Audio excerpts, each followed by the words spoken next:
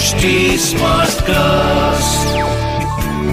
You are listening to an HT Smartcast original. Hi, I'm Ashutosh Garg. I am the author of the best-selling book, The Brand Called You.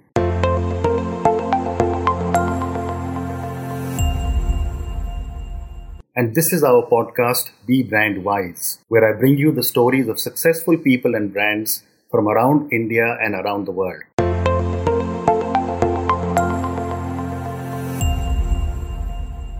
Here is a great chance to gain insights into how to build big businesses and what mistakes can and should be avoided. Not only is this podcast the brainchild of The Brand Called You, it is also an HT Smartcast original, and it is available on htsmartcast.com, India's fastest growing podcast producing platform.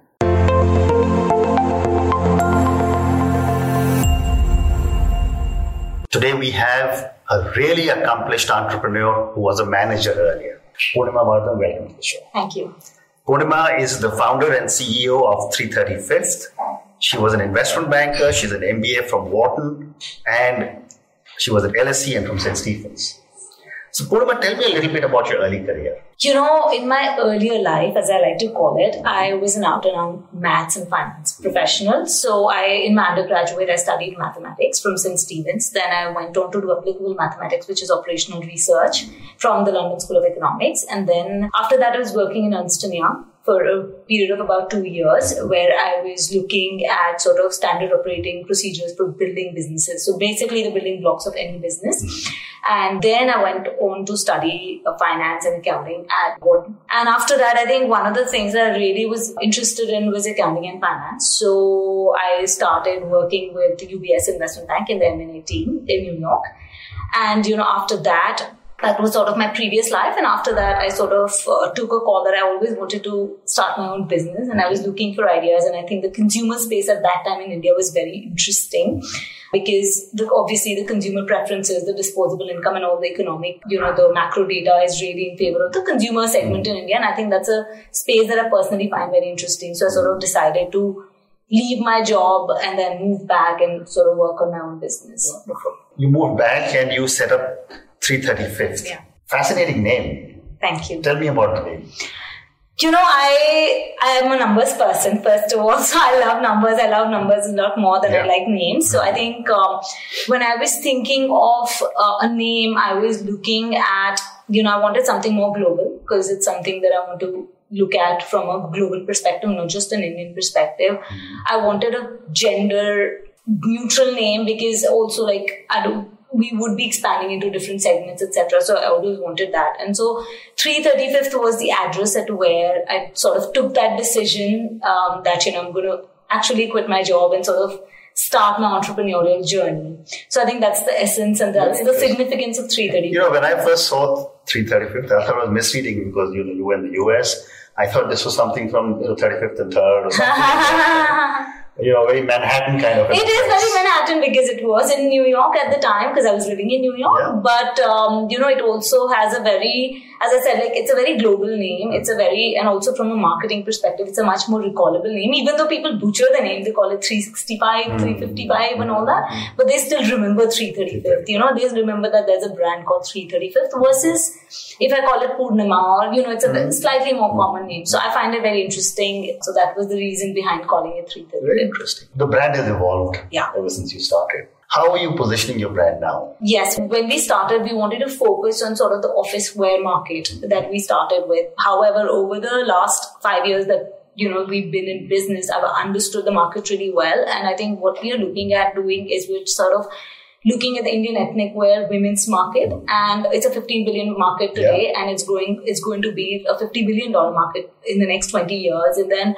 so, that's really the soft spot for us. And we're looking at establishing and creating a bridge to luxury brand in that segment specifically for women's wear. That's what we're targeting. So help me understand what is the meaning of bridge to luxury. So, right now, although in the last 15 to 20 years that all the growth we've seen in the consumer side for apparel has been in the sort of 2,000 to 8,000 rupees range, which is, so below 2,000, we call it the mass range, which is at 2,000 to 8,000 is the premium. So what we're targeting is bridge to luxury, it's a luxurious experience. It's a fashion forward experience where, one of the problems in India, or one of the things that's missing in the Indian fashion scene or the apparel scene, is that what you see on the ramp is not really reaching the masses, and we want to change that. We want to connect the ramp to the road, as we call it. And, so really bringing people to sort of try and, wear things that they see on the ramp and on a slightly more bigger mass scale than just celebrities or like a top 1 or 0.5% of the country. And I think that's what the idea behind Bridge to Luxury is. Our price points remain between 10,000 to about 40,000 rupees, and that's like the segment that we are targeting. Interesting. I've been involved in building brands, and brands are very, very tough to build. Very tough. What have been some of your challenges as you've built 335th? I mean, you did mention people massacred the name. I think the biggest challenge is building a brand, as you would know, takes a lot of time. Correct. It's not something you can build overnight, you can get PR and you can do all of that, but that's like one-off, or even on a consistent basis, but building a brand takes years. And I think that's been, and I'm an impatient person because, today, our generation is such that we look at like, you're a person in a hurry. Yeah, and I think that's been the biggest learning that, it's not something that can be done overnight. And that's why brands create once you create that brand, you can charge such a premium, even not just in terms of pricing, but even in terms of valuation and looking at the kind of exits that internationally fashion or, retail has been getting. So, it's very tough. It's a long-term game. I think the way to think about it is that building a brand is a long-term game. It's not for people who are looking at a short-term, come into the business and sort of exit. It's not something that's going to happen, which we've seen, because that's the reason why a lot of e-commerce companies that started in the space have already crashed and burned, because this is a 15 to 20 year business horizon. So anyone who's interested in doing a little less, I would not recommend. And I get a lot of people asking me, they want to start a business, and I tell them the same thing, that, if you're interested in this segment in the fashion of business, in the business of fashion,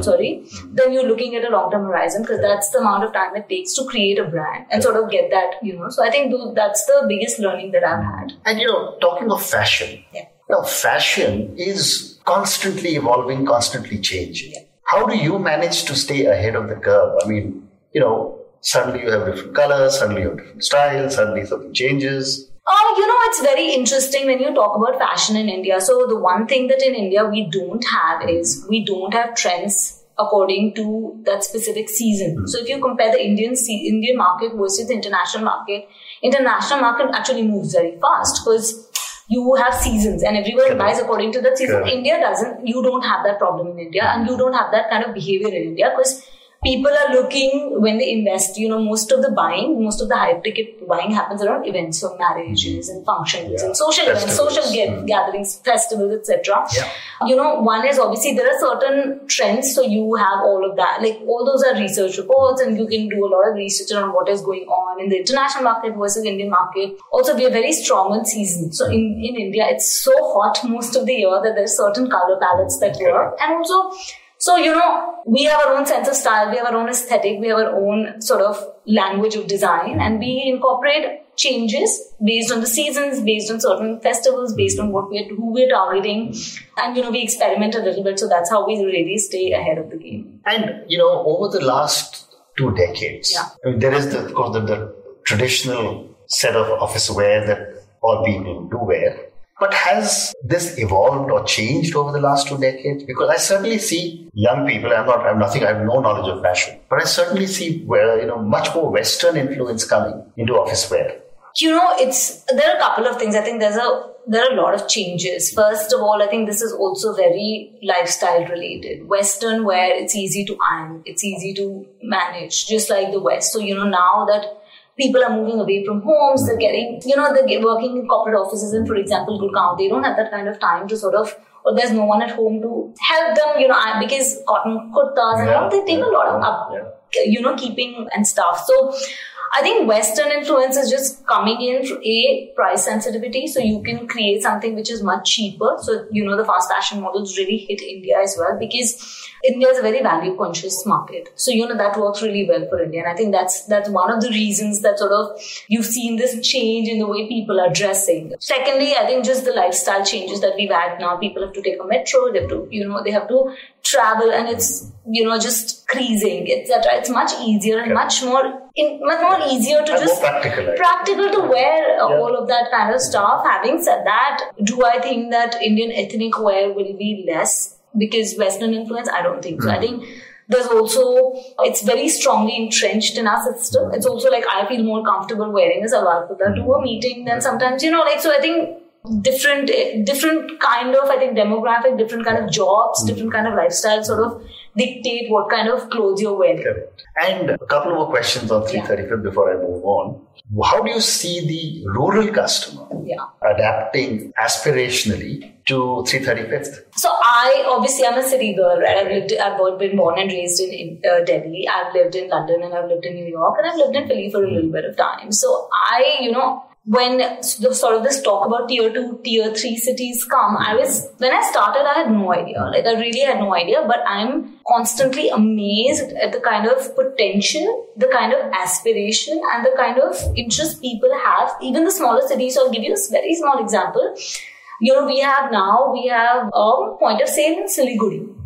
And it does fabulously for us. It does better than, Kolkata does for us, So it's like, I think you just have to find the right distribution points. It's it takes a lot of trial and error. So I think I wouldn't call it rural actually, because they're actually really urban. It's not the rural. Yeah. Rural has become tier 6 now. Yeah. So you're looking at Ranchi, you're looking at Bhopal, you're looking at Raipur, you're looking at Nagpur. These are all cities with a lot of, and we have distribution in all these cities. And there is a lot of capacity to consume certain kind of luxury products, especially if you give them really good service. I think that's something that, brands have not been able to do actually. Offer them style, offer them at an affordable price point, but also offer them a certain service that people like, And we do that and we do fabulously well in these cities. I was myself amazed at the kind of response in these smaller cities, Jaipur, Udaipur.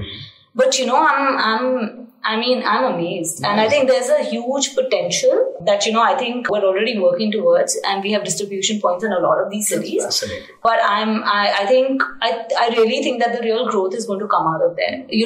India, in Delhi, Bombay, these are very saturated cities and there's a lot of competition and there's a lot of market. But some of the smaller cities, people are not targeting. And I think those are very interesting for us as a distribution point. Very interesting.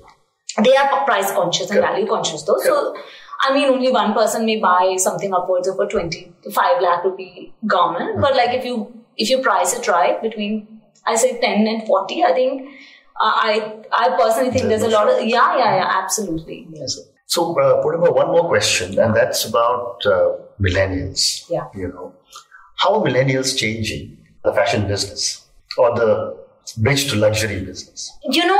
It's interesting. So we work in the Indian ethnic wear market, and I think not a lot of it has changed because of the millennials. Yeah, you can add a little bit of more styling and trims, etc. But otherwise, I think it's very interesting that the Indian ethnic wear market specifically has been foolproof. There have been very little changes. Yeah, the silhouettes have changed and colors have changed. People have stopped, most of the weddings are now day weddings. So people have stopped wearing very heavy stuff. Dark colored, ornate stuff, which used to be there. There is a certain segment that still wears that. But however, the general broader trend is toward lighter, softer colors, pastels, etc. So in that context, I think the Indian ethnic wear market, which still remains the same and is just growing, Actually, very synonymous to the regional newspaper market. That is not, because newspapers, English newspapers are not being consumed in the same way, that doesn't mean that regional newspapers are in fact doing much better. Right. It's the same, I think, with the Indian ethnic wear market, where you have everyone's consuming now because there's a lot more disposable income. People are aspirational. So the one interesting thing that has changed because of the millennials is they're very aspirational, They just don't want to go to Chandni Chowk and pick up something or something, but they want a certain kind of quality. They want a certain kind of service. They want to, they want to go to a nice store. They want to feel, they want to have that experience when they're buying something from a brand. So I think that is really changing, Earlier people used to make their own clothes, etc. But now, the hassle of doing all of that, it's very expensive. Secondly, I think people are really looking for the experiences, So I think that has changed because of the millennials. That's very well said. Purnima, thank you very much. Thank you. It's been such a pleasure speaking to you. I wish 335th huge amount of success. Thank you. And as you mentioned, I sincerely hope you never see any failure. Thank you. Good luck. Thank you so much.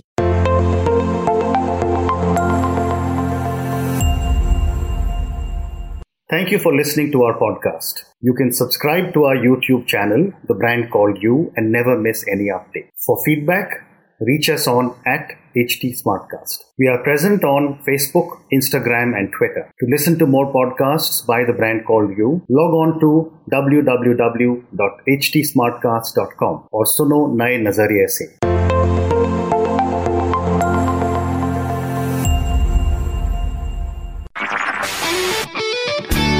This was an HT Smartcast original. HT Smartcast.